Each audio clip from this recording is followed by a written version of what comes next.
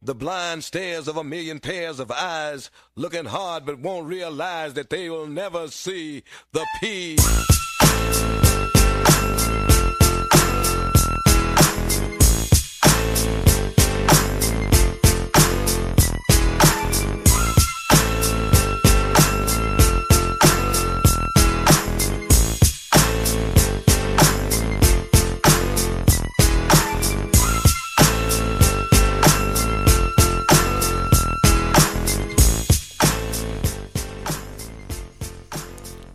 Yes, sir.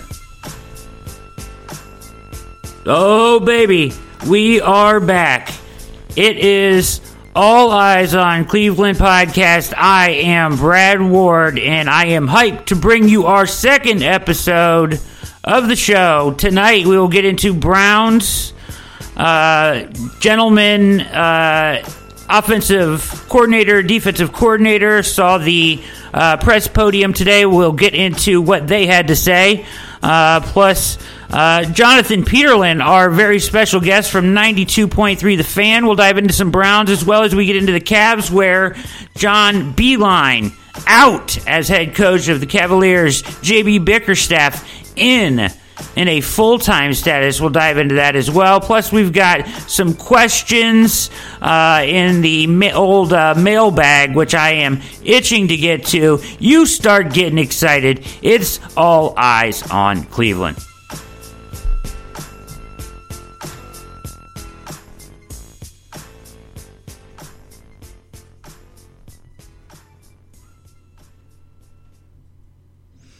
Thank you, Mikey. Mikey on the ones and twos tonight behind the glass, doing a fantastic job as always.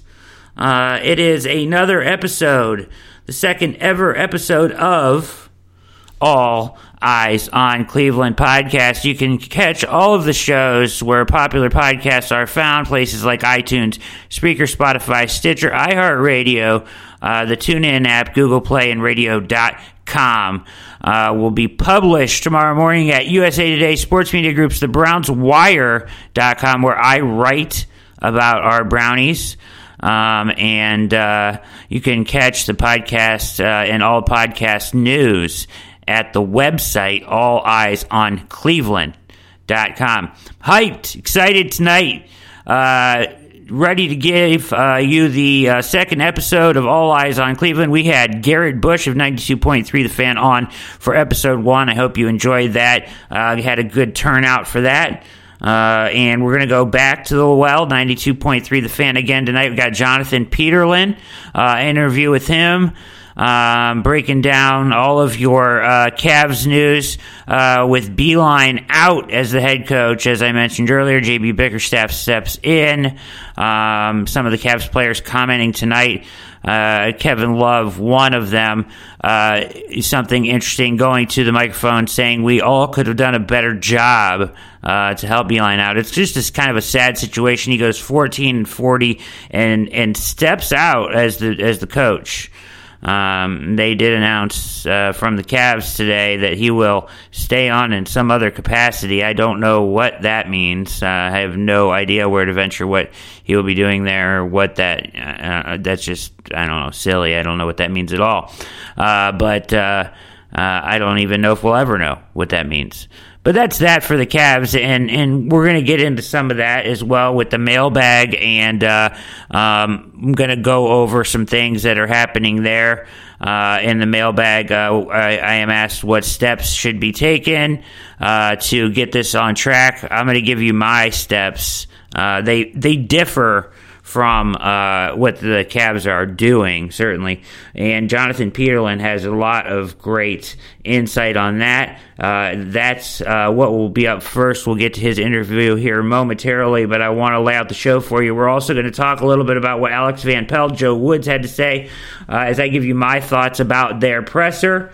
And big topic tonight, we're going to get into Joe Schobert's free agency, as I have the numbers broken down here, and I have a higher number than most people do, him coming in at, and I'll explain why. I think that we'll talk about it. It's All Eyes on Cleveland podcast, but first, the very talented Jonathan Peterlin, host and anchor at 92.3 The Fan. You can follow him on Twitter at jpeterlin. He's fantastic. He's been working all week on and off, but was able to make time for us. And we're going to get him on here to go over all the goings-ons in Cleveland sports, certainly. And you'll notice right off the top in this interview, he's from Chicago, hence the Kanye here, to bring him in. But that's a cool story how he got to Cleveland, and he shares that with us at the top of the interview, and then some really good stuff on the Browns and the Cavs, and even a little Indians at the end. So we're going to hit that for you now. We'll come back after the interview and hit a couple topics that I want to knock out here tonight on the show. Won't keep you long. Hope you enjoy All Eyes on Cleveland podcast. Here is my interview with Jonathan Peterlin of 92.3 The Fan.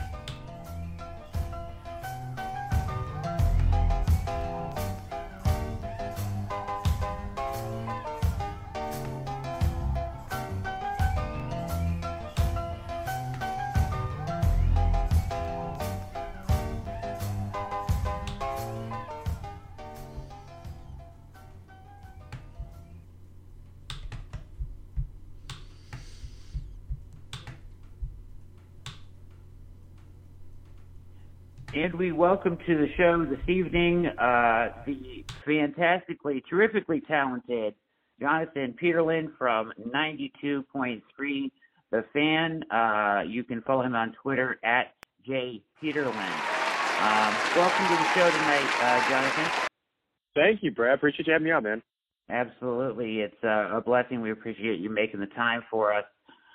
Lots to talk about in Cleveland right now. As I know that Kevin Love just got off of the podium talking about John Beilein's dismissal.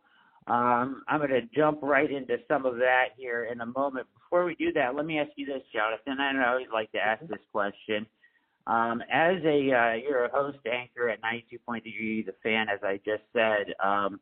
What's your story of how you ended up at this point in your career? I know you're from Chicago. How did you end up here in Cleveland as an anchor? So I grew up around radio stations because my mom did sports radio, and she was a country DJ first and foremost. Though, like that was her main thing. And then she stopped working at a country station in Chicago, and she started doing some producing for sports radio. And she was the first female to produce White Sox baseball in Chicago, and she did some pretty good stuff. Cool. And I started listening to sports radio. Obviously, I loved sports growing up, but I started listening to sports radio at a very young age because she was already involved in it. And it turned into, then she would not be working. She would be off hours, and I'd still be listening to sports radio. And I'd be falling asleep to sports radio. And it's just one of those deals I just always wanted to do. My big thing was, and this is, naive 12-year-old, once I realized I was not going to play shortstop for the Cubs, was trying to figure out a way to get to the ball game for free. All I ever really wanted. I just want to go to the games for free. I thought that'd be the coolest thing in the world, to go to games and not have to pay. And so I was like, all right, how do I make this happen? And a lot of people that go into this, they want to be a play-by-play announcer, like Ken Carman, for instance. He was play-by-play guy first. Adam DeBoll was a play-by-play guy first. And they kind of fall into sports radio because they got the gift of gab and they already have a good way of sports, and then someone gives them an opportunity and away they go. And that was never the case for me. I grew up listening to sports talk radio, always wanted to do sports talk radio. So in college, my station didn't have any sports radio. And so I found a way in St. Louis at Lindenwood University.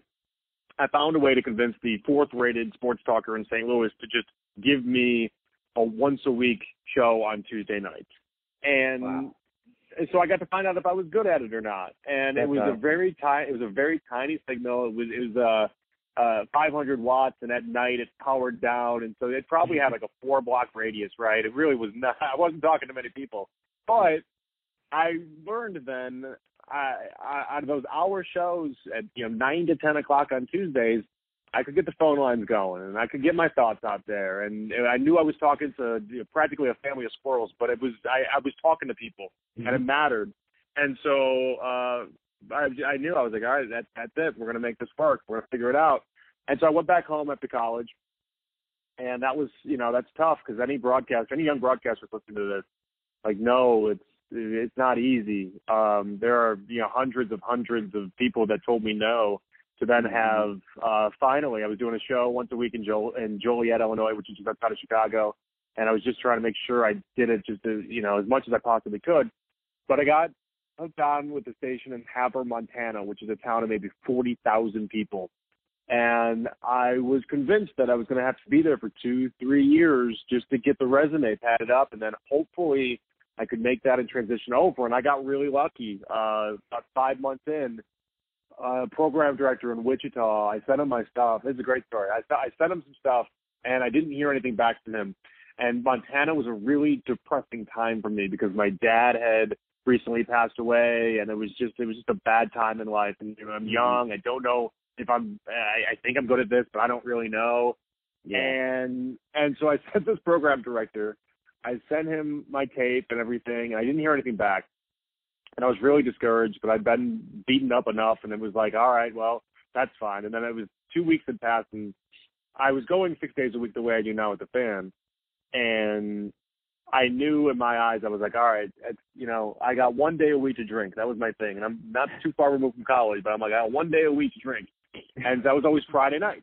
Yeah. And it continues even to this point. I don't drink as much as I used to that once a week, but if I'm going to drink, it's Friday night because I just won't go on air. I'm not good enough to do this on air hungover. Okay, not going to happen. So I was drunk I was just lit was all this was, and I was like, screw it. I'm sending this guy my tape again, and he's going to have to pay attention. I sent him his tape, and I don't remember the email I sent him attached to it, but it pretty much promised him the sun, the moon, and the stars if he just gave me an opportunity. And then he did. And I talked to him later about it. And I mean, he was like, I never even got your first email. I don't know what you're talking about. And so like, if I didn't get drunk and was just like, I don't care, and this and this and this, who knows where I would be or what I would be. But from there, I was hosting a sports morning show, and I was in Wichita covering the Shockers, and that was great. And they went to the Final Four that year, and so I got a lot of experience there. And then from there, I went to Houston, and Houston I did network radio for 3 years, and that was a blast. But I knew in the back of my mind I wanted to connect with the local audience, and I wanted to talk to people, and I wanted to have passionate fans that care about their teams. And so then an opportunity came up here in Cleveland after Anthony got promoted to the morning show with Ken. And I got in touch with Andy Roth, who I knew previously a little bit, and the rest is, as you would say. And so now I've been here going on almost 4 years, and I absolutely love it here. I met my fiance here. We're getting married in July, and just, all we can do now is just continue to work hard, and hopefully Cleveland likes and appreciates what I do. Yeah, absolutely. I do for sure. I'm a big fan, Jonathan, and congratulations on the wedding. That's awesome. And what an awesome story. It's really cool. The liquid courage got you over the hump. It's awesome. Really all it was. I mean, like who knows? And I'm sure maybe something would have broken open, and but I don't know. I can't promise that. But yeah, I was just extremely lit, and I was like, I'm gonna send this off, and he paid attention, and that's all that matters. That's awesome. Really good stuff. Love those stories, and everybody's got their own, and that's a terrific one. So thank you. You are listening to All Eyes on Cleveland. My name is Brad Ward. Our guest tonight, Jonathan Peterlin. Listen to him at 92.3 The Fan. Always on your radio dial here in the Cleveland area, and at J Peterlin on Twitter. Make sure you are following him if you aren't already. I'm sure you are. Brad, when you had Garrett Bush on, did he give that long of an answer, or was he shorter? Did I do too long there? Is that okay? You know what? That was fantastic. You know what? Garrett, I asked him that question the first time I had him on, which was like a year ago. So I didn't ask him again the second time. Oh, okay. So Okay.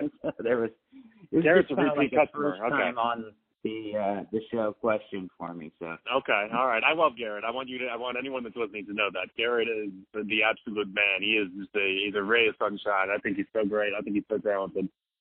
Yeah, he's been great with me, good friend of me. He's had me on, the only time I've ever actually been on the radio is because Garrett brought me on his show as a guest. So pretty cool of him to let me do that a few times. So I always appreciate that from him. That is cool. Yeah, I like that. Yeah, definitely. G. Bush. But we have some things to hash out here with our sports teams, our favorite sports teams here, Jonathan. So let's go Cavs here first. Obviously, with everything happening with Beilein out, reassigned to another position, whatever that means. I don't know what that means, really.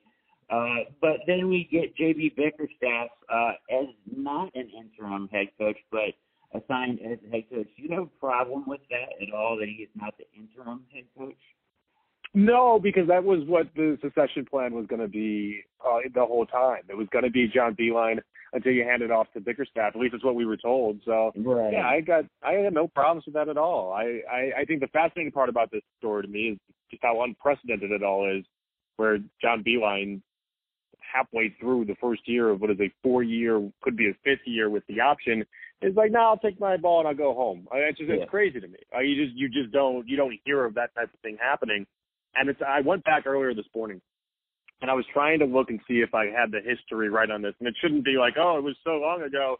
No, I mean, really, it was May 13th is when they hired him. And I went back and I looked at some of the different articles, and there were enough people saying what a gamble it would be, but so many more people that are taking these weird victory laps today about how they saw this coming, and of course it was going to blow up on them, and this. No, like, you weren't saying that then.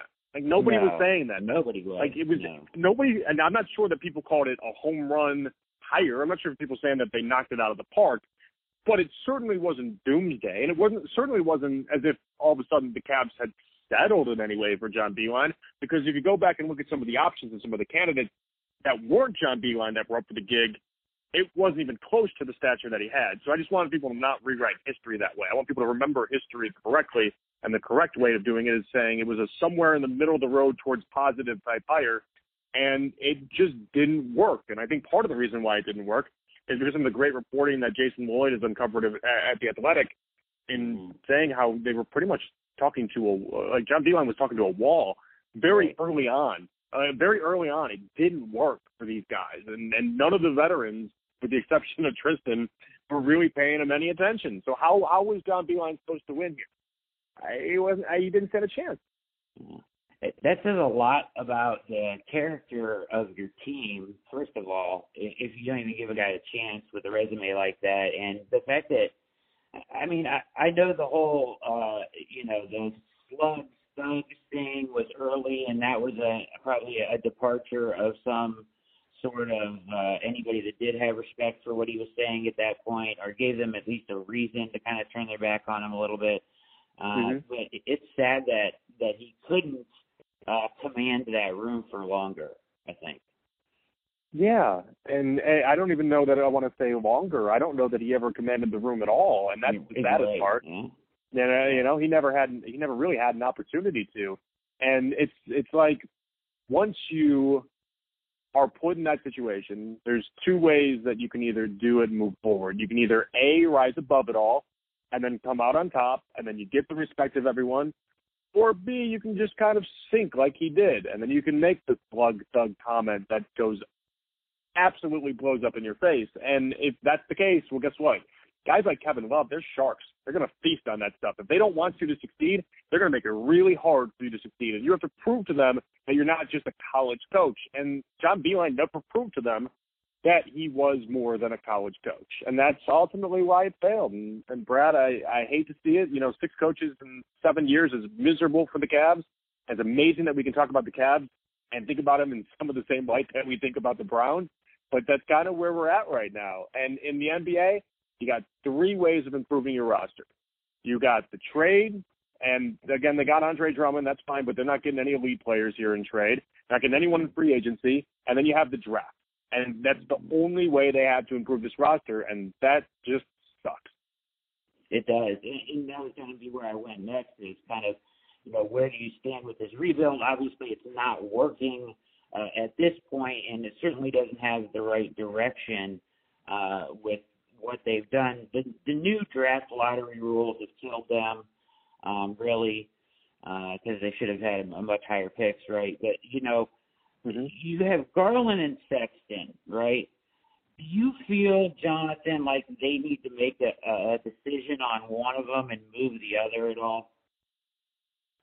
Yeah, but it's tough because I think we all know the answer to who they should move on with and who they shouldn't move on with. And unfortunately, Kobe Altman is so much tied to Colin Sexton that I don't think he's going to make the right choice if he has to. So I think he's just going to continue on with whatever they're doing right now. And hopefully then one is so drastically better than the other. That's just is what it is. I thought, honestly, though, Sexton would get moved at the deadline. I didn't take that equation out. I thought he was going to be.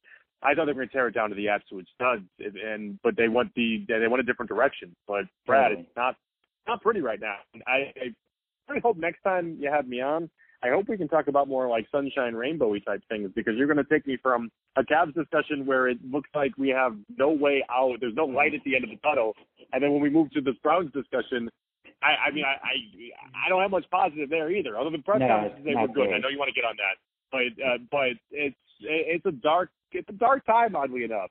Like maybe some Indians or something. I don't know, but even that, a lot of people want to riot. It's tough. It's tough right now, Brad. It's tough. It is. It's tough. It's tough being a Cleveland sports fan. Interesting. I'll say that. It's interesting, and I like interesting. I always root for interesting. But it's not the. So what do you want? Do you want Sexton or do you want Garland? What is your choice? I mean, honestly, Garland hasn't impressed me very much this year. I feel like Sexton, played some good basketball at the end of last year, at the beginning of this year, but I just don't see, like, the ceiling is higher for Garland, ultimately, for me, and that's who I would rather hang on to. And I think you do need to make a decision on one of the two. I don't think they can coexist. I think you should try to get what you can for Sexton. I don't know what they're trying to accomplish with Andre Drummond, really. What are they going to do this offseason? I mean, ultimately, he's probably going to pick up that, his option. What are they doing with it? What are they doing with Drummond? Are they going to make a run at the 8th seed? I mean, seriously, what are they doing with Drummond here, Jonathan? And that's my biggest problem is they tried to microwave the plan. They tried to hit the fast forward button on what they were doing. And with Andre Drummond and Kevin Love, I mean, they could end up being the 8th seed. They could end up being okay. Yeah. And so, but that's basketball hell. Like, nobody wants to be there. That's not a good spot. The only way, as I've labeled out, the only way you can drastically improve to get to where the top teams are is it's through the draft. And unless you just in the back of their mind, they're seeing something out of Garland and Porter and Sexton that I'm not seeing right now. But unless they all of a sudden morph into James Harden and Russell Westbrook, I got a hard time believing that all of a sudden the Cavs will end up with a top 4 seed at any point in the next several years. And that just sucks to say. And I loved Garland, by the way. I pushed for the Garland pick. I 100% pushed for it. I thought it was a great pick. I still stand by it. I still think he's a good player. And I think he's young, and I think you got to give him time. I see a lot with him, and every now and then he makes these flashes where you're like, okay, let's go. But in the same breath, I can say that Kevin Porter Jr. has shown you just as much. And look where he was selected. I know he had problems in college, but you can go around in circles all day. It's just a tough spot. Hey, I like Dylan Windler. I think he'll be good. Sure. We haven't seen him enough on the court to be able to, you know what I mean? Like, sure, great. Not good enough to make a difference, right? No. But then again, that's where we have to maybe reset some of our expectations too. And maybe that's where I always have the problem. It's a have or a have-not league. And unfortunately, I just see the Cavs in that have-not. You know what's funny? I was getting ready to prep for today's show when I was on with Bull today. And I turned on the TV, and I was listening to the Rewind with Anthony and Jason Lloyd, and I was hearing what they were saying. And then I was like, all right, let me go put on the TV instead. And I put on the TV, and Fox Sports 1 was on my channel, because I like Fox Sports 1 over ESPN. Whatever, I think the shows are better. And and Nick Wright was on, because I adore Nick Wright. And Nick Wright was on, and he starts talking about no, Nick Wright wasn't on. I'm sorry, no. It was Shannon. It was Skip and Shannon. And I don't watch that show in particular too much. I don't. but it was on because it followed First Things First. And Nick, I think, was on vacation. Whatever. Either way, they were talking about the NBA, and they were asking questions about whether or not the Clippers could be in the finals. And in my mind, I was like, oh, okay. They're not even close to talking about the same sport that the Cavs are playing right now. It's almost like the Cavs, for me, are like a EuroLeague team or something that I'm just fascinated in, because it's just so different than what the other NBA conversations are. And in my mind, I was like, this is a refresher. This is something different, where if I were to talk about the Indians, let's say, or let's say talk about the Browns, I could be thinking about the Browns for 3 hours straight, and then I put on the NFL Network, and they're talking about, I don't know, let's say the Bengals, or let's say even the Steelers, and I'm like, well, okay, I'm still in the football conversation, I'm still talking NFL. Whereas with this Cavs, I'm like, it's like they're in a different league, because none of the conversations are translating at all. What's the best course of action in your mind right now? I mean, how do you? If you could give me like 4 quick moves that they are must moves, right? Like, is it trade Love in the off season, right? They're not going to do that. I don't think they're going to do that, though. I have a scenario in my head where I don't know if it's going to. I have no idea what plays out or what doesn't play out. But I have a scenario in my head where they're paying $60 million to Kevin Love and Andre Drummond next year, and like we talked about, going for the 8th seed or going for 35 wins or whatever it may be. I totally could see them doing that, but there's problems in that, and it's not as easy as me, Brad, saying like, hey, let me lay out step A, B, C, and D, and this is what they should do, because they don't have a plan. There's no way they have a plan. Like they don't. They're lost, and so that's what makes it tough. And that's what I liked and appreciated about the John Beilein hire. I'll say this: I appreciated that it at least seemed like they had a plan. They got rid of that plan, and they steered away from that plan. But when that was set on May 13th, when they hired John Beilein, it was develop the young guys, trade Kevin Love at the deadline, you would assume, like Tristan's contract run out, and just continue to move forward with the young guys, watch them develop, and then John Beilein will grow them into these matured NBA players. And it never happened. It never materialized. But I appreciated that they at least had one set in place. Now, I have no idea what they're trying to do, and I don't know that Kobe Altman necessarily knows what he's trying to do, and that might be the scariest part of this equation.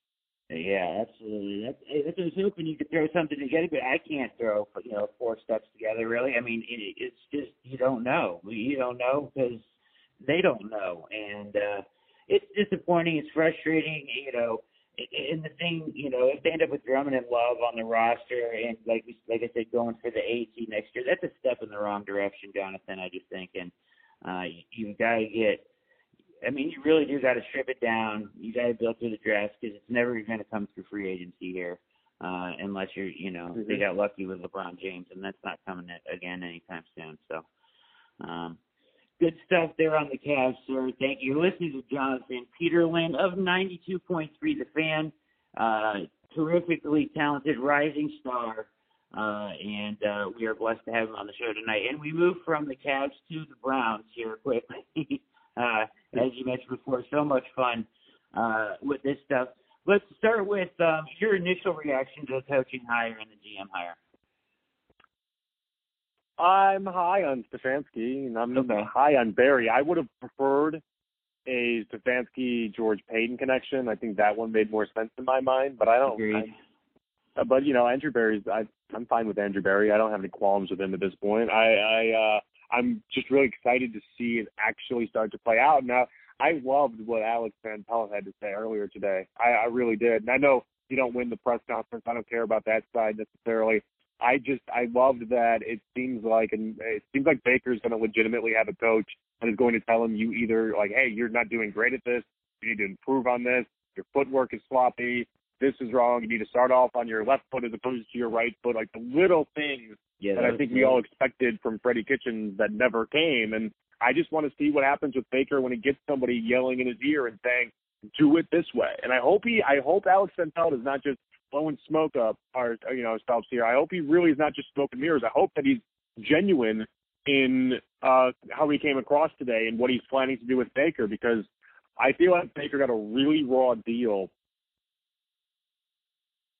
never was really his coach. Hugh Jackson taught him as much as the Gatorade cooler has. Like, that wasn't anything it wasn't real. Like, it wasn't real. Like, right. during Hard Knocks, Hugh Jackson was like, you're my backup quarterback. Well, okay, great, fine. But Freddie Kitchens was his coach. And if I'm trying to figure out why Baker Mayfield's powers got zapped like he's, in Space Jam from the Monstars, if I'm trying to figure that out, the best I can come up with is that Freddie Kitchens was an abject failure and was one of the worst head coaches in NFL history. And you know what? If I were to ask Browns fans, I know a lot of you guys would agree with that case right there. So I have high expectations that Alex Van Pelt, the guy that Aaron Rodgers respected so much that when they fired him, he went and was vocal about his disdain for that exact move. I have a lot of belief that he's going to get Baker Mayfield right. And I got a lot of belief that Kevin Stefanski will get Baker Mayfield right as well.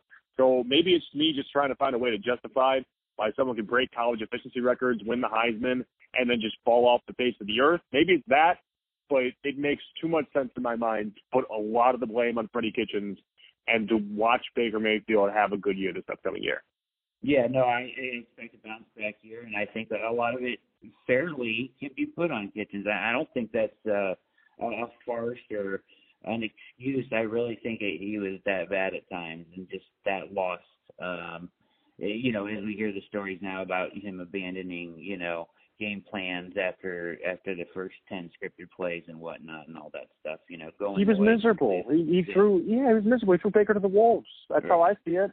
At least it makes sense in my mind. Again, I could be proven wrong.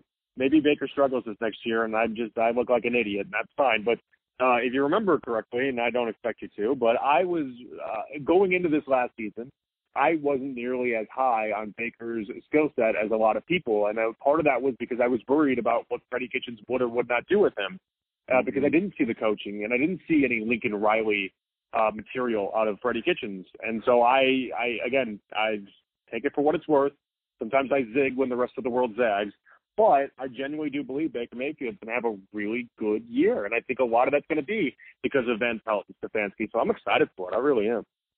Yeah, I like a lot of what Stefanski does in his offense, moving the pocket and things like that Baker should have been implemented for Baker in the past. Play to his strengths a little bit, right? Get him out of the pocket, move his feet, get him out in the open space to throw the ball sometimes, lots of play action. And all that stuff, I think, will lend towards his game. And I think we're going to see a lot of that from Stefanski. Van Pelt, I loved that today with the switching the feet. That was awesome. Good stuff in a press conference. Surprising that he brought that to the table. On that point too, Brett, I don't know if you heard or not when I mentioned, so I texted Sean Salisbury because I used to work with Sean in Houston, and that's how part of the reason why he comes on every week is with Bull and Fox. I love Sean Salisbury. Yeah, so Sean's a dear friend of mine, and awesome. I did show after show with him when we worked together in Houston, and he's just a great guy. So I texted him when I was on air, and I said I'm talking Baker and Van Pelt in those comments, and I was like, what specifically? Like, when you go from right foot up at snap to left foot up, what does that do? And he said, and I'll read it for you. He said, for a right-handed quarterback, it takes away the wasted motion on the drop back. Right-handers drive off the lever foot and lead with the right foot for a more urgent, no wasted motion setup. Pivot and drive with left foot forward. And if he was left-handed, obviously it'd be opposite. But Sean made it sound, and he's coaching quarterbacks. He's doing all that stuff for years. He made it sound to me like that was something that was fairly rudimentary for someone that does that specifically. And so I got a lot of confidence that good on Alex Van Pelt for already noticing that and pointing it out and realizing what he wants to change. And then again, slap on the wrist for Freddie Kitchens. How could something that obvious that you're supposed to know, how could that escape you? Like, how could you just let him get away with that? And so, again, there's a lot that points in the right direction for Alex Van Pelt. Yeah, I agree. I was also, the other thing that I took away that was from that, so while we're on the topic of that, is that they're already, into a playbook, pretty deep into a playbook, it sounded like, and he didn't try to, hide anything, we're putting in the Dubiak stuff, we're each bringing in some collaborative parts to it. All of that sounded really great to me. Yeah, again, you can't win the press conference, but he did a very good job. And he sounded smart, and he sounded a little nerdy, and he sounded like the type of guy that, truthfully, I would want around a team that if I had one, and I feel like you could put him in a little locked cell and play 24 hours of just quarterbacks taking snaps and plays and all of this different formations, and he'd be the type that wouldn't be bored after 20 minutes. He'd be the type that'd be like, it's only 24 hours? We can't do this for 72? And I love that. I love hearing that. I think that's great. That is. You are listening to Jonathan Pearlin from 92.3 The Fan. Just a couple more questions here, Jonathan. I'll let you go. I know you've been working all day long, probably talking the same exact stuff. So good on you here. Well, fortunately for myself, I've gotten very good at being able to, if I have a take, I can definitely redo a take. But we've sprinkled in some new nuggets for you. Don't worry about that. Yeah, definitely. Thank you. And so major topic I'm going to hit on the show here tonight, and I wanted to ask you about it as I've kind of deep dived into the numbers on this stuff. But with Joe Schobert's free agency coming up, where do you stand on this? Should Joe stay or go here? Sorry about that. Don't know what happened there. Yeah, I don't know. I guess it just dropped out. I haven't moved anywhere, and so I don't know. No worries. I was asking you when a little technical difficulties there. We got that cleaned up now, Jonathan. About Joe Schobert, his free agency is for me a big deal, a big decision for this team. And as I said, we're going to kind of dive into it numbers-wise on the show tonight. I wanted to get your opinion on where you stand with Schobert and if you should stay or go. Is there a figure you have in mind? As I have kind of broken down the market here for linebackers. Thoughts on this? Wait, so you broke down you did the homework then? You broke down the numbers for linebackers. So what do you believe? What do you believe Joe Schobert should be paid? I don't think he should be paid this. I think he will get offered very close, if not $60 million over 4 years. That's a very big number. How much of that do you have guaranteed? Oh man, I don't even know. I don't even know on the guaranteed. What is it? Probably like 30 some, high 30s. Yeah, so that sounds like an awful ton. I'm shooting it a lot shorter than that. My initial thought for someone that is not a top 10 linebacker, and I like Joe Schobert a lot, but let's just be honest about it. He's not a top 10 linebacker. I would think somewhere around $45 million over 4, somewhere around that. Makes more sense to me.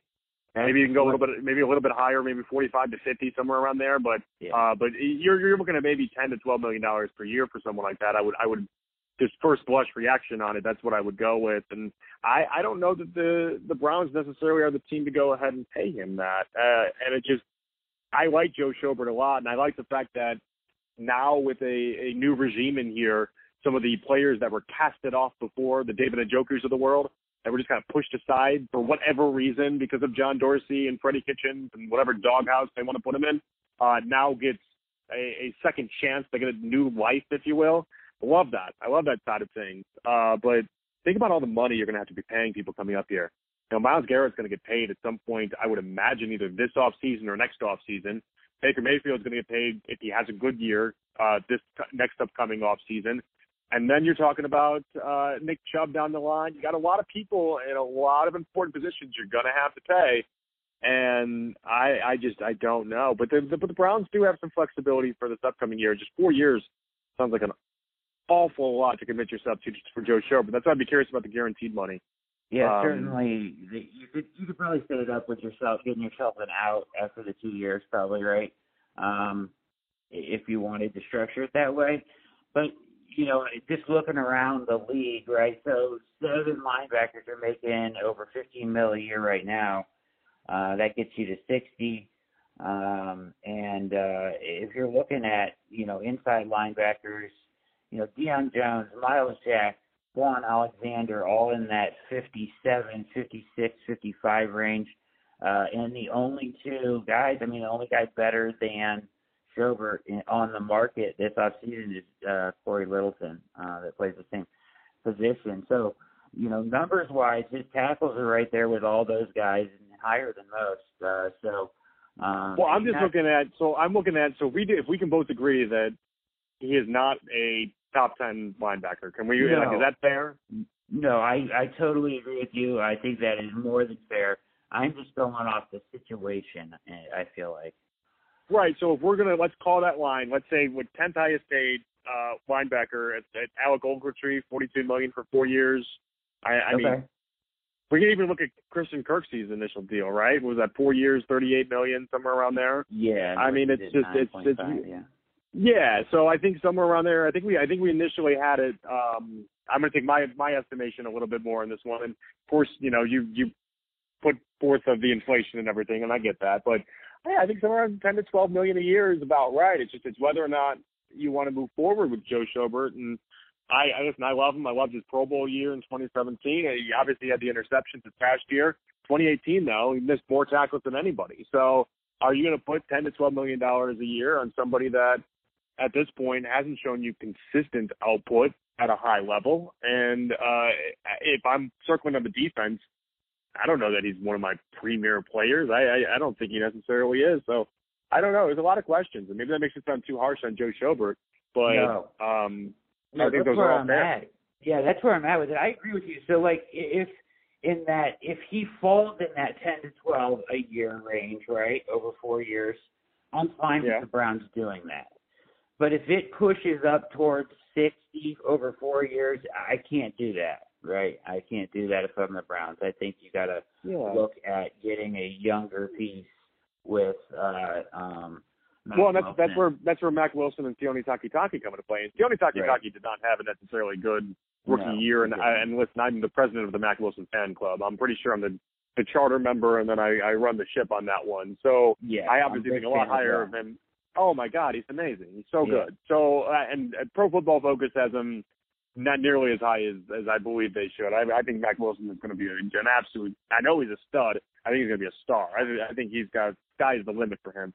So like if you bet on your draft capital with that being your linebackers of the future and that being part of the nucleus of the defense, which let's be honest, the defense this past year was massively disappointing. And I told so many people I thought it was going to be the absolute bright spot for this Browns team this past year. I thought the defense was going to be outstanding, and they let me down a little bit. I think they let us all down a little bit.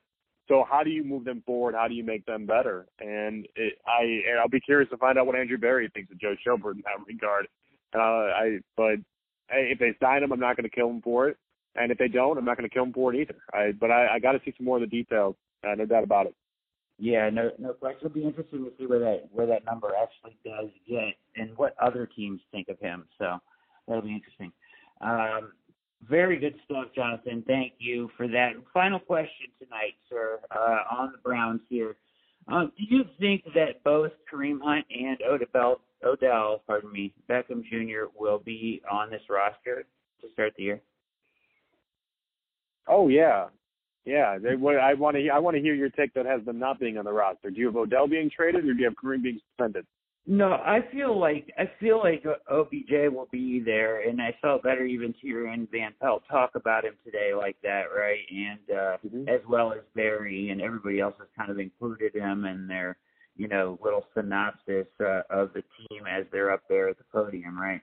I worry that, he gets caught up talking and Kareem Hunt maybe gets, in another little thing, and they're like, hey, this is just too much of this with both these guys, and they look to move one on because, of course, you have Nick Chubb, I love the idea of Chubb and Hunt in the backfield again this year, giving Hunt a whole season. I think it's going to be great. And I'll say this, Brad. The OBJ stuff, I think, is the one area, and I might regret these words because they can come back to haunt me, but I believe it. I think the OBJ stuff is the one thing Cleveland Browns fans just get massively wrong because, and what I mean by that is that he just hasn't had his get-us moment yet. And when he does, when he has that moment where he's one of us, and everyone just gets on board with what he's doing, I think things are going to go a lot better for him. And once this team starts winning, I think you're going to see the real OBJ, and I mean that in a very positive and a good way. And I just think he's one of those players that gets down when the team starts losing and the team starts dropping out. It's what happened with the Giants, where they were fine. They were all happy, and then they started losing, and that's just what tore into them year in and year out every single time. So I got a feeling OBJ is going to not only become a Cleveland favorite, but once he starts winning and once he starts putting up some of the numbers that we know he can, I think the image on him is going to turn around awfully fast. That's fantastic. Yeah, I mean, I'm a big fan of OBJ. Obviously, his talent is endless. The ceiling is not even reached yet, just because of the teams he's been on have held him back a little bit. And like you said, if he got on that wave of winning in Cleveland, especially, it would certainly lift him up some, and he will shine for sure. And I worry about Kareem a little bit. I want him on this team. I just worry about him mentally a little bit. But hopefully he gets there, because him and Chubb together is awesome, and I hope they both are there. I lied to you, Jonathan. I have another question. Oh, okay. What do you got? You think the Indians win 90 games this year? No. No, I think they end up just short. I think they're going to be a first or a second wild card team.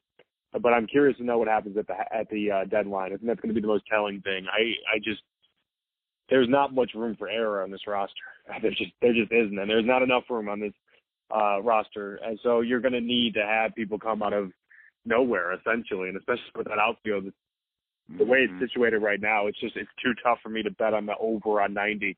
So I'd feel more comfortable saying 88, 89, right around there. You got it capped okay. I know Vegas says 86, but I think somewhere around 88, 89 is where I'm sitting right now. But again, we got a lot of time before the season, and if they sign up Puig or if they get another bat in the outfield from somewhere, like I'm open to some room there for myself. But right now, I see him as a first or a second wild card team. Yeah. And then I want to, while we're on that topic here, I want to applaud you on your ownership take about the owners that you've been talking about the past few days on the air. Billionaires, you don't own a professional team to make money. I couldn't agree more, and I think that's a great take. And thank you talking about that. That's a fantastic way to look at it, and it's the right way to look at it. So that is very well done. And that's all I have for you tonight, Jonathan. You've been fantastic. You've been patient, and like I said, I'm a big fan and appreciate you coming on All Eyes on Cleveland tonight to join me to talk, hash all this stuff out. All right. Well, thank you so much for having me, Brett. I appreciate it. It's a lot of fun. And, of course, anytime you need me, just reach out. I'm here, okay? Oh, I'm going to hold you to that. So that's fine. Thank you so much. Jonathan Peterlin, 92.3, The Fan. You can listen to him there and follow him on Twitter at @JPeterlin. Thank you for coming on All Eyes on Cleveland, Jonathan. All right. Thank you so much, Brett. I appreciate you. We'll talk to you soon, all right? All right. Talk to you later.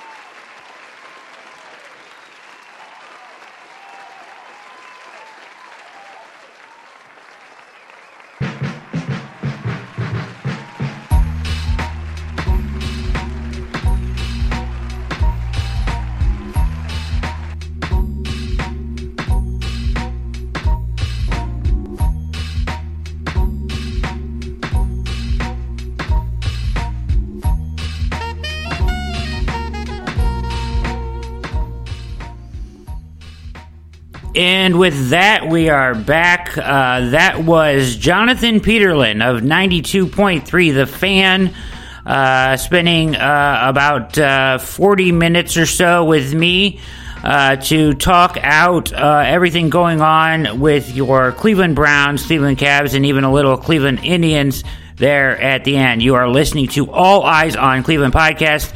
My name is Brad Ward. We are published every episode at USA Today Sports Media Group's thebrownswire.com. You can also catch us at alliesOnCleveland.com and where all popular podcasts are found, like iTunes, Spreaker, Spotify, SoundCloud, iHeartRadio, TuneIn app, Google Play, and radio.com.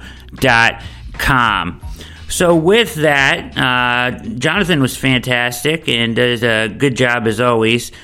Big fan of his. He covers everything with strong takes on everything and always so well-spoken. So he was good. I enjoyed the stuff he brought to the table from Sean Salisbury, and we can kind of get into that. So today, the Browns brought Alex Van Pelt, who is sounded kind of like your QB coach, the way he talks about how much time he wants to spend with the quarterback, but your offensive coordinator to the table, or to the press room, and also Joe Woods, and then, Mike Prefer, who will retain his position as special teams coordinator. But just some notes from this today. If you missed it or if you listened, some key points. He talked about Baker's, fire, passion, said the future's bright there, needs to work on the ability to escape pressure, and some fundamental things to work on. He brought up that footwork change. So he said it's his philosophy. Right foot up as of right now has him already switched, wants him left foot forward, will allow him to move with rhythm and more fluidly through the pocket. Very interesting, and that's where Jonathan brought up the Sean Salisbury. That is also the right way to do it. Should have been fixed already. Undecided. They're undecided on the play calling still.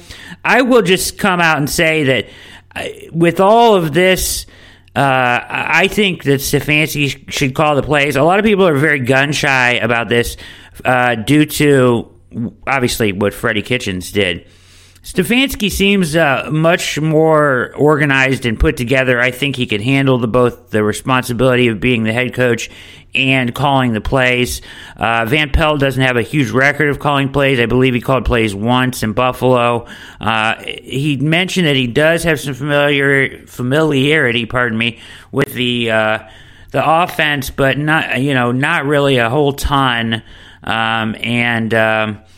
So I would prefer Stefanski to call the plays. I mean, he's done it at a high level, so that's just kind of my preference. We'll see how that shakes out. They are reserving their right to wait on that decision. Benchmarks for accuracy for Mayfield, they want him at 64% accuracy, said Van Pelt. He was at 59 in 2019. He said he will be the voice in the QB room. He played 11 years in the league. And then that footwork thing again, that's his personal belief. Said he felt Nick Chubb is a great fit for the wide zone run scheme they're going to be deploying. And there is a playbook. So, yes, they have started to put together the playbook. The starting point he mentioned was Kubiak's, style offense with the wide zone and the play action. Asked if the offensive line was an area in need. He said yes, it is. Feels the offense can be explosive. Said he has spoken with both Odell Beckham Jr. and Jarvis Landry. Mentioned the need for a bigger end of the line blocking tight end. So thought that was of interest there. So, and then we moved on to Joe Woods. Not quite as exciting or, as Van Pelt's was. Had some good stuff in Van Pelt's stuff. But, Joe Woods as well, well-spoken. Feels like he has a lot of talent. Rushers and cover guys. When asked to elaborate, says we have a bunch of rushers and cover guys. He likes to get his defense to look the same while falling into different coverages to confuse quarterbacks. They're going to roll with the 4-3 because of a personnel. The Browns personnel is a natural fit. He has run the 4-3 and the 3-4, 4-3 most recently, though. Was a Steelers fan as a kid. Yikes. Been to a Super Bowl with 2 different teams. Joe Woods has. The defense wants to be a mixture of all of the different places he's been. He mentioned that they will run some cover 3. I don't know if that'll be the Seattle cover 3 press bail that San Francisco ran. I hope not, but they will run some of that, and they will run some man-to-man and some other things, obviously. And then linebackers, no hint at how he felt on Schobert. His biggest influences, Brian Kelly, Urban Meyer, Dan Quinn, and most of all, Mike Tomlin, a guy that has been the most influential for him was Mike Tomlin. Interesting there, I thought. And then real quickly, because there was not much to say about what Mike Priefer said, he really just emphasized, that he thinks Stefanski has the it factor. They need to be more consistent on special teams, and he will help with transition with the new staff. He's not great to listen to. A lot of cliches. Blah blah blah blah blah. Priefer, your special teams coach, good special teams coach. Not just because he was boring today doesn't mean he's not good special teams coach. But there you have it. That was your breakdown from the Browns press room today. You're listening to All Eyes on Cleveland podcast. I'm Brett Ward, and we're hashing it out here today. Real quickly, on the Myles Garrett thing, I'm not going to take a long time on it. Everybody's beating it to death. Tomlin came out strong to Rudolph's defense, but I felt like there were some things he said that, I have friends in the Browns organization and they didn't mention anything. What are you talking about? Nobody's going to come across from the Browns over you and say, hey, listen to what they're saying over there. I mean, that expectation is ridiculous. And then he kind of sounded really defensive about Pittsburgh, we're not covering it up. There's no cover up. And he alluded to the fact that the hint at that Garrett made and others have made that where's the audio on this, right? It was ridiculous. Now, nobody thinks Pittsburgh is covering this up. It would be the NFL that I believe would be named, blamed for covering this up. In the last couple days, some things I've heard about this.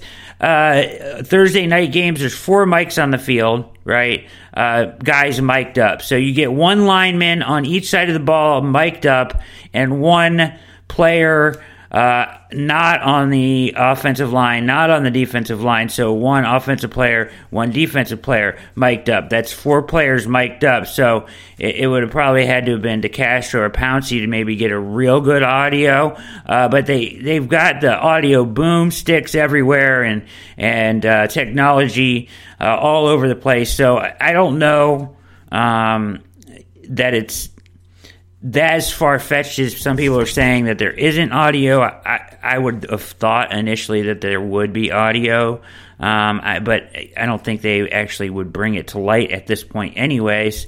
And so that brings me back to Myles and people calling him a liar. I'll just go straight out. I don't think he's lying. I believe him. And here's why. So he's told his team, his coach, his GM immediately after the game that this happened, that the racial slur from Mason Rudolph delivered to him. He didn't decide to hold back.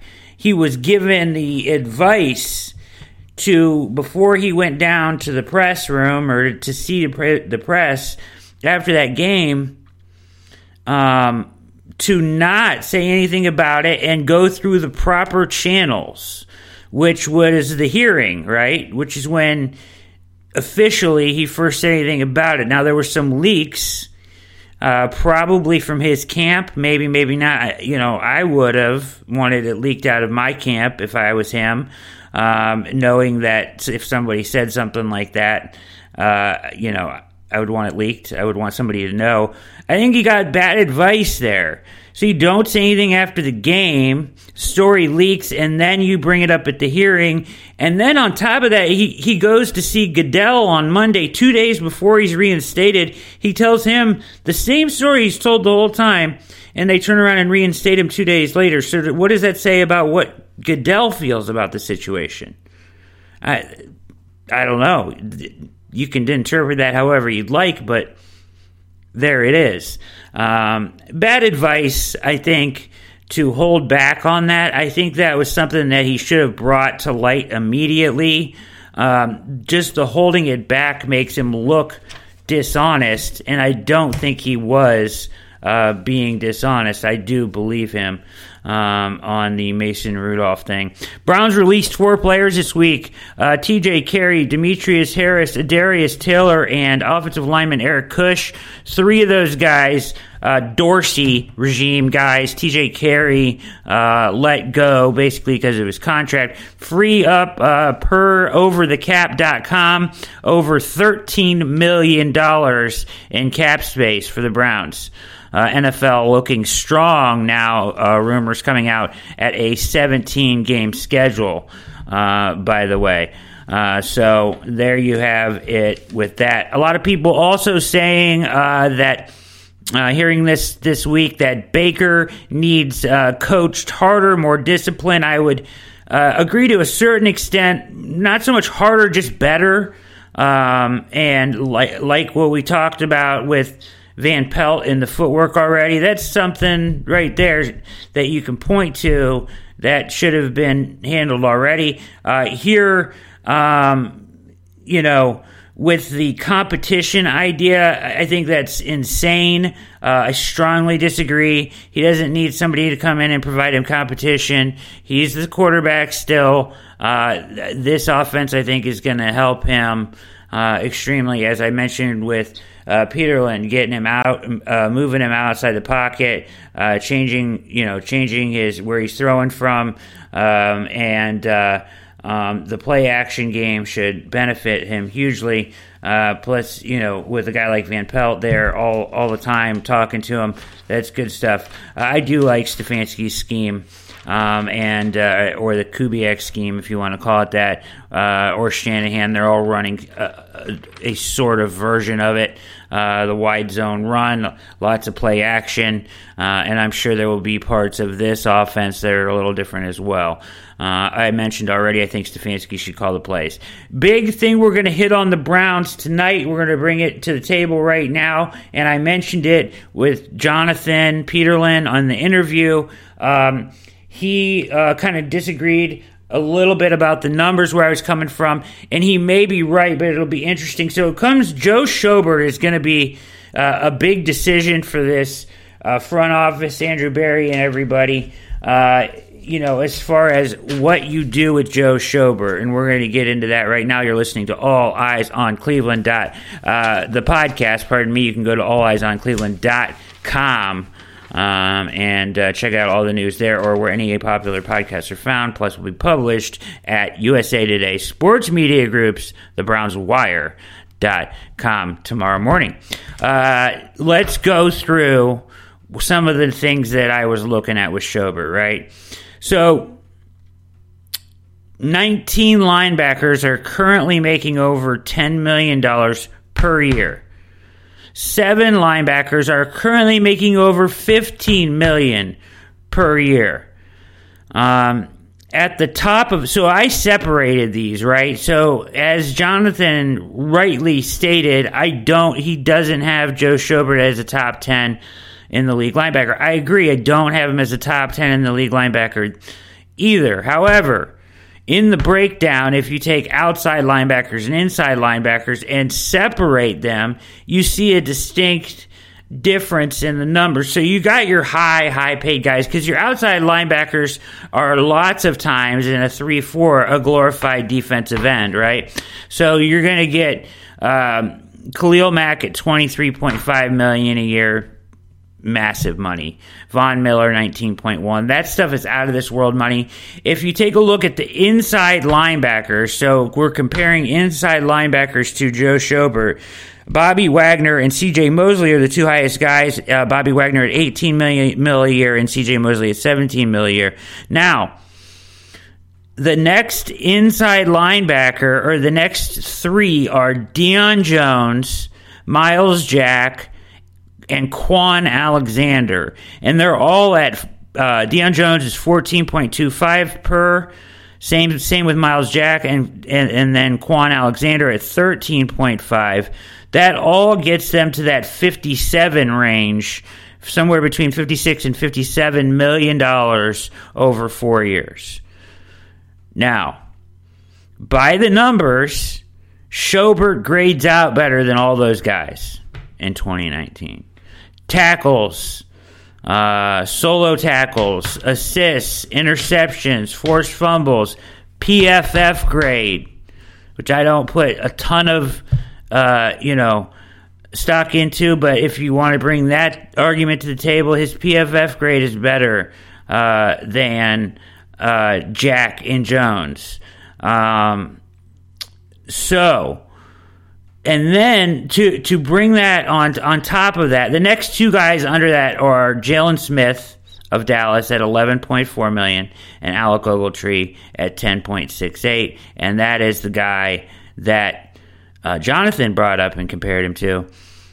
Here's why I gave you that numbers wise, statistically, he is in the ballpark, if not better, than the three guys that are getting $57 million over 4 years, right?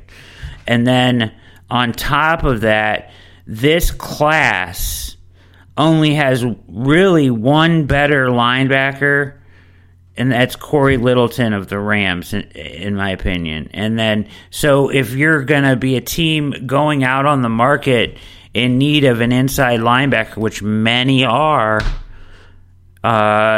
you're going to have to pay Corey Littleton, and you may have to pay Joe Schobert. And that's where I come in with my opinion, saying that he is going to end up in that $57 to $60 million over 4 year range. And that's too rich, I think, for the Browns. I wouldn't pay that. Now, without him, that room gets thin real quick, because you got Kirksey making 9.5 this upcoming year. I don't know if you want to keep him around anymore.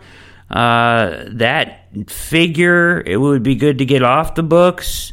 And he has not been healthy at all. I know he's a leader, but I just don't see him coming back. But maybe you do have to keep him if you lose Schobert, because you have to let him walk in free agency. I would be surprised if the Browns were ready to dish out 57. Maybe he gives a hometown discount. I don't know. I doubt it. He should be ready to be paid. And Jonathan thought he might get probably more around 40 to 45, which puts you down towards the Ogletree, Jalen Smith range. And that, I get that, and that would be ideal for the Browns. I hope so.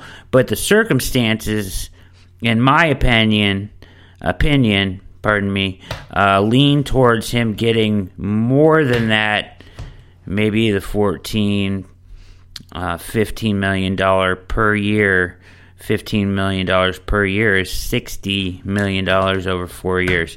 I think it's very possible that he gets that big pay from somebody not named the Browns. So that's my breakdown and our deep dive tonight on the market for Joe Schobert. Something certainly to keep your eyes upon. Quickly through the Cavs here, as we hit a lot of this. with, you know what? I skipped something. I want to go back. God damn it, Mikey. You're always screwing things up in here. Okay, so other thing real quickly. Greg Robinson this week, 157 pounds of marijuana found in a vehicle rented by Greg Robinson, former number 2 overall pick, will face 20 years in prison. Him and Jaquan Bray, also a teammate of his at Auburn, will each face up to 20 years in prison. The Browns did not plan to re-sign the former number 2 overall pick. They communicated to his representation prior to the arrest, a league source tells 92.3 The Fan. His NFL career may now be over because he was at the Sierra Blanca checkpoint station near the Mexico border, U.S.-Mexico border, after a canine unit alerted authorities during an immigration inspection, prompting them to perform a secondary inspection, which revealed the presence of approximately 157 pounds of marijuana inside several large duffel bags in the rear cargo area of a 2020 black Chevy Tahoe. According to the criminal complaint affidavit, Robinson rented the vehicle in L.A. on Sunday and had arranged for a third individual in the vehicle, an Uber driver he had met in 2018, to drive him and Bray to Louisiana. When the trio reached El Paso, Robinson instructed Bray to begin driving. When they approached secondary inspection at the Sierra Blanca checkpoint, Robinson asked the third individual to claim the marijuana that Robinson said he would pay him to claim that the marijuana was his. Are you kidding me? An Uber driver he met in 2018, he asked him to pay him, told him he would pay him to take the heat. Oh, man! That's brutal right there. He or she would not, responded that he or she would not have driven him if she had known the drugs were in the car. During the search, authorities found a 23 glass mason jars, a large, heavy, automatic 420 single-ended electric can sealer, an electronic scale, and $3,100 in a pair of jeans belonging to Bray. Robinson claimed ownership of the can sealing machine, according to the affidavit. Robinson took over at left tackle. We know that story. He has made nearly $29 million throughout his NFL career, including $6.4 last year with the Browns. He'll be an unrestricted free agent and will not be returning to your Browns. So, Browns, I guess, told him before all this happened they were done with him. That sounds... if they weren't done with them, they were done with them now. So, as a Browns fan, you're kind of happy that this happened. Feel bad for the guy. Bad mistake. Crazy, idiotic decision making. But you feel bad still. And his NFL career likely over. I mean, he's really struggled everywhere he's went. Mikey's nodding his head. Yeah, he has struggled everywhere he has went, except the Browns. And if they were ready to move on, I know I was ready to move on. Not happy with his performance in 2019 at all. So. That's that. You're listening to All Eyes on Cleveland podcast. You can listen to the show where all popular podcasts are found. My name is Brad Ward. I am your host. Tonight's guest was Jonathan Peterlin of 92.3 The Fan. If you're missed that, just go back to the earlier in the download here or the track here, and you can listen to that interview. good stuff from him. Let's see. We talked Cavs earlier. Indians are, in camp now. Jonathan said did not have them winning 90 games.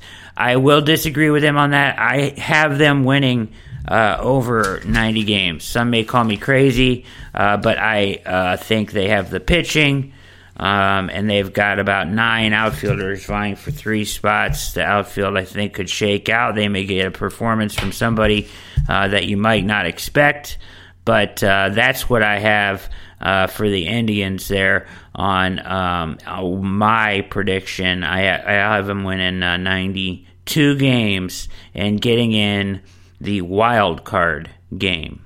That's my prediction. And with that, we're going to wind things down here on All Eyes on Cleveland, the podcast. Thank you, everybody that has gone and subscribed. But if you haven't done it yet, go to iTunes and subscribe. You can go to alliesOnCleveland.com as well. And, of course, listen to the show at thebrownswire.com of USA Today Sports Media Group. We'll get the version out tonight to iTunes and SoundCloud and all those places. Wherever you listen to your podcast, it'll be there tonight. And then tomorrow morning it'll be published at brownswire.com, and it'll also be up on alliesOnCleveland.com. If you haven't been there, go check that out. That's the website. We'll be doing some cool stuff there in the future here. So that brings us to the All Eyes on Cleveland mailbag. It's mailbag time, Mikey. Mikey's got the mailbag questions here for me. Thank you, sir. Thank you, everybody that kicked in on the mailbag tonight. And with that, we'll get ready to bring that up here. It's going to be mailbag time after this quick mailbag intro clip. If Mikey could find it properly. What are you doing? Okay. All right. Here it is. We'll be doing the mailbag right after this. Let's talk about your likes and dislikes. How about your favorite food? What would that be? Oh, milk steak. What? Milk steak. I'm not putting milk Just steak. put steak. Just I'm going to put regular steak. steak and then Don't put steak. Put milk steak. She'll know what it is. No, she won't know what it is, She'll Charlie. know Nobody what knows it what is. that is. No. Okay. All right. What's your favorite hobby?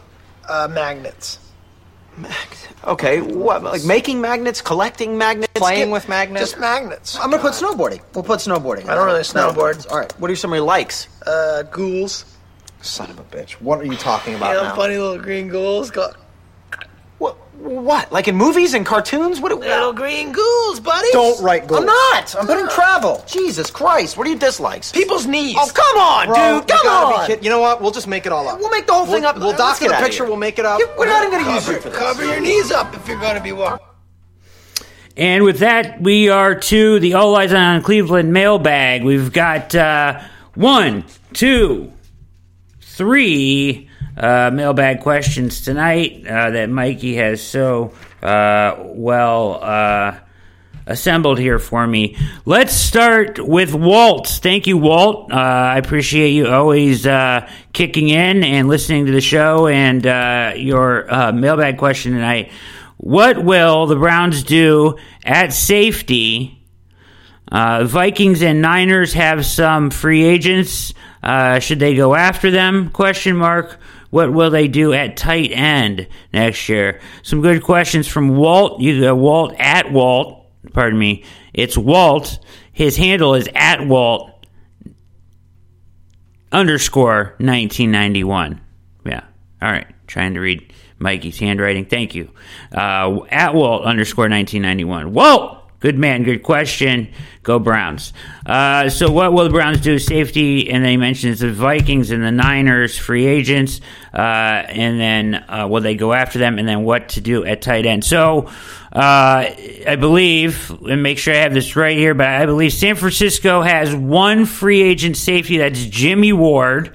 Jimmy Ward was a first-round pick 30th overall. He's 28 years old. Jimmy Ward is a good player. And then if you look at the Vikings, they have 2 strong safeties. So Jimmy Ward's a free safety, mostly. And a strong safeties in the Vikings, one of which I really, really would like them to take a run at, and that's Anthony Harris. He was undrafted. He's a strong safety. He would be perfect for the Browns defense. Would love if they could go after him. He's 28 years old as well. His market is going to be, so if you recall last year, Walt and anybody else, everybody listening to the show, if you recall last year, the safety market shot up. It skyrocketed. You were able to get safeties at a relatively decent price, and then a bunch of guys got paid high, and that's going to affect the market this year as well. His market will be around $14 million, I would probably project, for Anthony Harris per year. So now that is worth it if you have it, I think, because he's a stud. He is a baller. Anthony Harris is a beast. So that is well spent money, in my opinion. They also have Andrew Sendejo, who will be a free agent as well. So you got to keep an eye, though, on Jimmy Ward and Harris. Good call. Two good safeties. More so the strong safety I like in this scenario in Harris. Not that Jimmy Ward's a bad player, but I would rather pay the 14 to Harris than I would to Ward. And if I had to spend that kind of money, that the top tier guys in that safety market are going to command. So that'll be interesting in free agency as well. And as far as tight end goes next year, they certainly need to address tight end. I think you can address it probably both places. I wouldn't be surprised if they got a guy in free agency. I think it'll be if you want to find your blocking, or as Alex Van Pelt said today in his presser, your end-of-line, big-body blocking tight end, which they certainly need because you got Njoku, who needs to work on the blocking angle of his game. And then, what's his name? Oh, it's escaping me now. The guy from the Cardinals. Anyways, he's just a straight pass catcher as well. And then, so I wish they still had Daniel Fells, because he was perfect. Could do both. But they let him go, and he put up a career season for the Texans. But I think you get your blocking tight end in free agency. You're going to find a guy that's more suited for that than you are kind of maybe coming out of college, I would think, and not have to spend it, not going to be real expensive there. And then you probably want to add to that room in the draft as well, whether it be pass catcher or a mixed guy that can do both would be ideal, or another blocker there. But they're going to need them.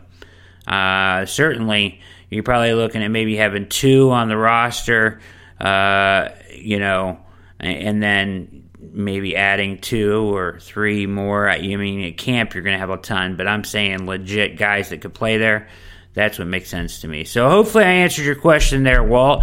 Next question we have here tonight, we'll go to NEO Against the World. The handle is at Max Sports Report here on the All Eyes on Cleveland mailbag. How aggressive do you really expect Barry to be in free agency? I mean, so another free agency question, hot topic, right? You have to think that they're going to be relatively aggressive in free agency to some capacity, just out of need. So, as I said before, I think tight end, I think safety are positions that you can look at in free agency. I don't necessarily think you want a rookie starting at strong safety, right, or free safety, maybe free safety. But you have to kind of see how things shake out there. But those aren't positions I want rookies starting at on this defense. So I think you address them in free agency. Tight end shouldn't break the bank, as I've said.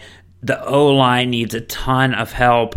The O-line is going to be more of your draft, and then probably add some depth there. Free agency, you're going to be looking to add depth wherever you can,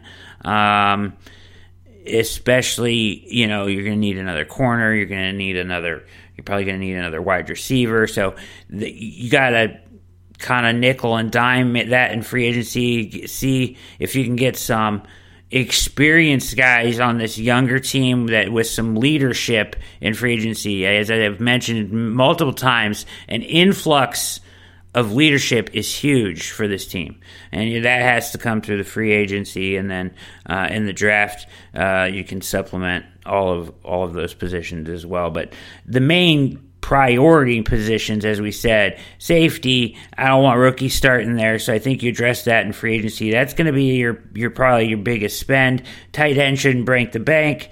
O-line, you need a ton of help both places, but you're going to get your more premier O-line guys probably, in my opinion, from that 10 spot in the draft. If they stay there, if they go down, wherever you're at there, I would like to see them address that with your first round pick, and then maybe another early round pick there, as you do need a guard and 2 tackles, really. I don't know what they're going to do with Hubbard. I'm not a huge Hubbard fan. I would like to see him replaced. So that's where we are with that.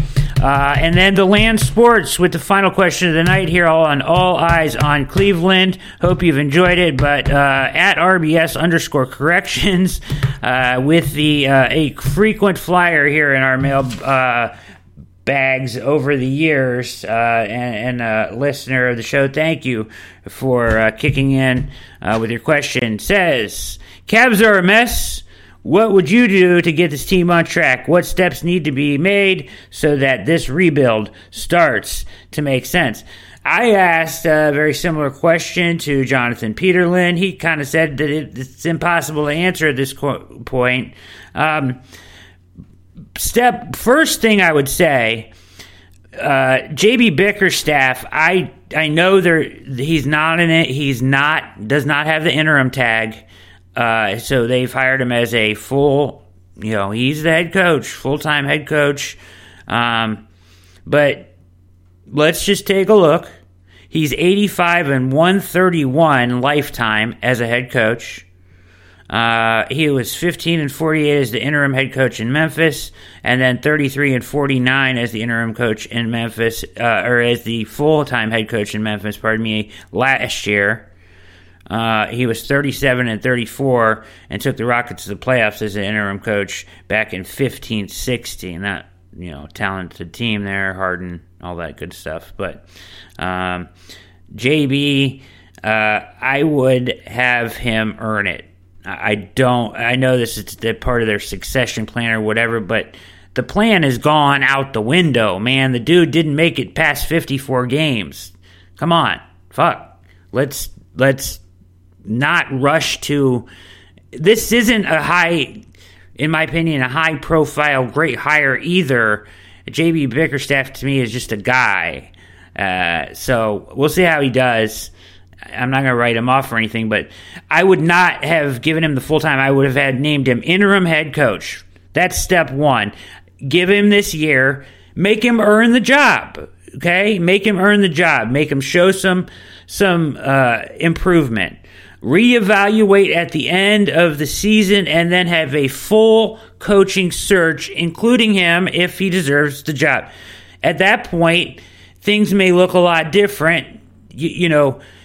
I don't know. I just am not ready to bank on J.B. Bickerstaff as the coach of the Cavs' future, and I feel like he's just kind of getting handed that at this point. I would make him earn it, right?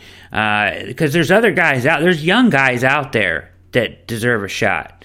So I would have the full coaching search at the end of the year. You're reevaluating Drummond, question mark.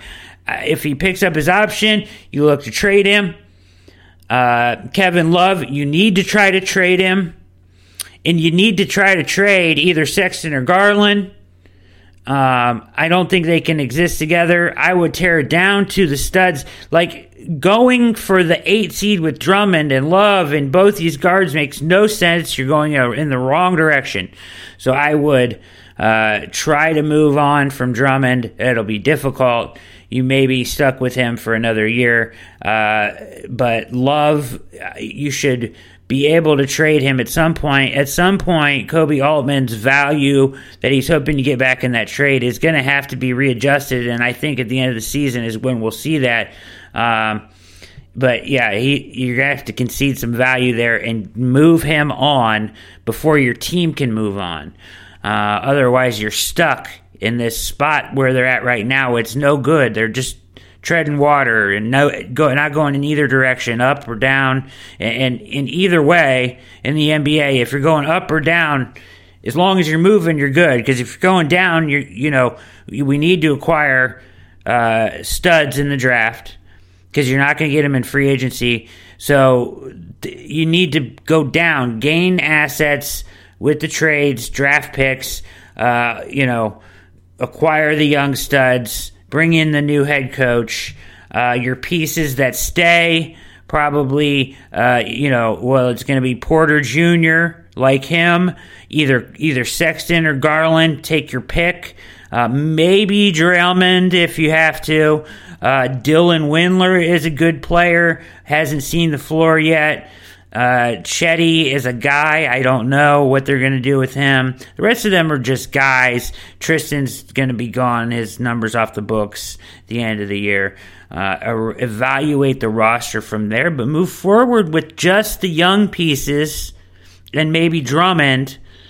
And you're looking at another losing season, but you've picked a head coach, whether it's Bickerstaff or another young head coach, and now you've cleaned out all the lingering nonsense, and you're moving forward with some direction. There's no direction right now. So that's how I would attack this in some manner or form. Something to that, similar to that. There you go. The Land Sports. Thank you for your question on the mailbag. So thank you so much for listening to the show tonight. It was a good one. Thanks again to Jonathan Peterland for coming on the show. He was amazing. Before we check off, we have some guests lined up already in the coming weeks. I think you're going to be happy. So next week, I would get this right. Next week, I believe we have Sir Yacht. My boy, he is hilarious. He makes all sorts of digital videos. He's a singer. He's the guy that jumped in the lake and got on the news when the Browns lost to the Steelers at home. He is funny guy, a big sports fan. We're going to have him on and talk to him. He'll crack you up. And I've been online or Twitter friend of his for some time. And he was gracious enough to come on the show next week. Then we will go to Nick Shook. Now, this is going to time out perfectly because he'll be coming back from the Combine. So he'll be back from the Combine in Indianapolis. He'll be back for 1 or 2 days? Yeah, 1 or 2 days. He'll be back from the NFL Combine, and he'll be able to report to us on all the goings-on at the Combine in Indianapolis and break down everything Browns at that point. So Nick Shook, NFL.com, Browns.com. He is awesome. You can hear him all the time on the Cleveland Browns Daily with Bo Bishop, Nathan Segura, and he also is on the best podcast available, also on there. So Nick Shook, one of my favorites, and come on my shows a couple times, did an interview for me. So he's a good dude, and we'll be able to pick his brain right after the Combine. Plus Sir Yacht. Jonathan Peterlin tonight. Last night was Garrett Bush. We're off to a hot start. It's All Eyes on Cleveland podcast. Go to alliesOnCleveland.com. Catch this podcast where all popular podcasts are found. Big thanks again to Jonathan Peterlin of 92.3. And with that, I'm out. One phone call, I had your body dumped in Marcy. I stay strapped like car seats. Been banging since my little nigga Rob got killed for his Barclays. That's 10 years. I told Pooh in 95, I'll kill you if you try me for my Air Max 95s. Told Banks when I met him I'ma ride, and if I gotta die, I'd rather homicide. I ain't had 50 cent when my grandmama died. Now I'm going back to Cali with my Jacob on. See how time fly. The underdogs on top, and I'm gon' shine, homie, until my heart stop. Go ahead, envy me. I'm Raps MVP, and I ain't going nowhere, so you can get to know me. Hated the love with the underdogs on top, and I'm gon' shine, homie, until my heart stop. Go ahead, envy me. I'm Raps MVP, and I ain't going nowhere, so you can get to know me. From the beginning to the end, losers lose, winners win. This is real, we ain't got to pretend. The cold world that we in, it's full of pressure and pain. Enough of me, nigga, now listen to game. Used to see 5-0, throw the crack by the bench. Now I'm fucking with 5-0, it's all starting to make sense. My mom's happy she ain't gotta pay the rent, and she got a red bow on that brand new Benz. Waiting on shot money to land, sitting in the range, thinking how they spent $30 million on airplanes when his kids starving. Pockets going and Brenda still throwing babies in the garbage. I wanna know what's going on like I hear Marvin. No school books, they use that wood to build coffins. Whenever I'm in the booth and I get exhausted, I think, what if Marie Baker got that abortion? I love you, ma. Underdogs on top, and I'm gon' shine, homie, until my heart stop. Go ahead, envy me. I'm Raps MVP, and I ain't going nowhere, so you can get to know me. Hated the love with the underdogs on top, and I'm gon' shine, homie, until my heart stop. Go ahead, envy me. I'm Raps MVP, and I ain't going nowhere, so you can get to know me.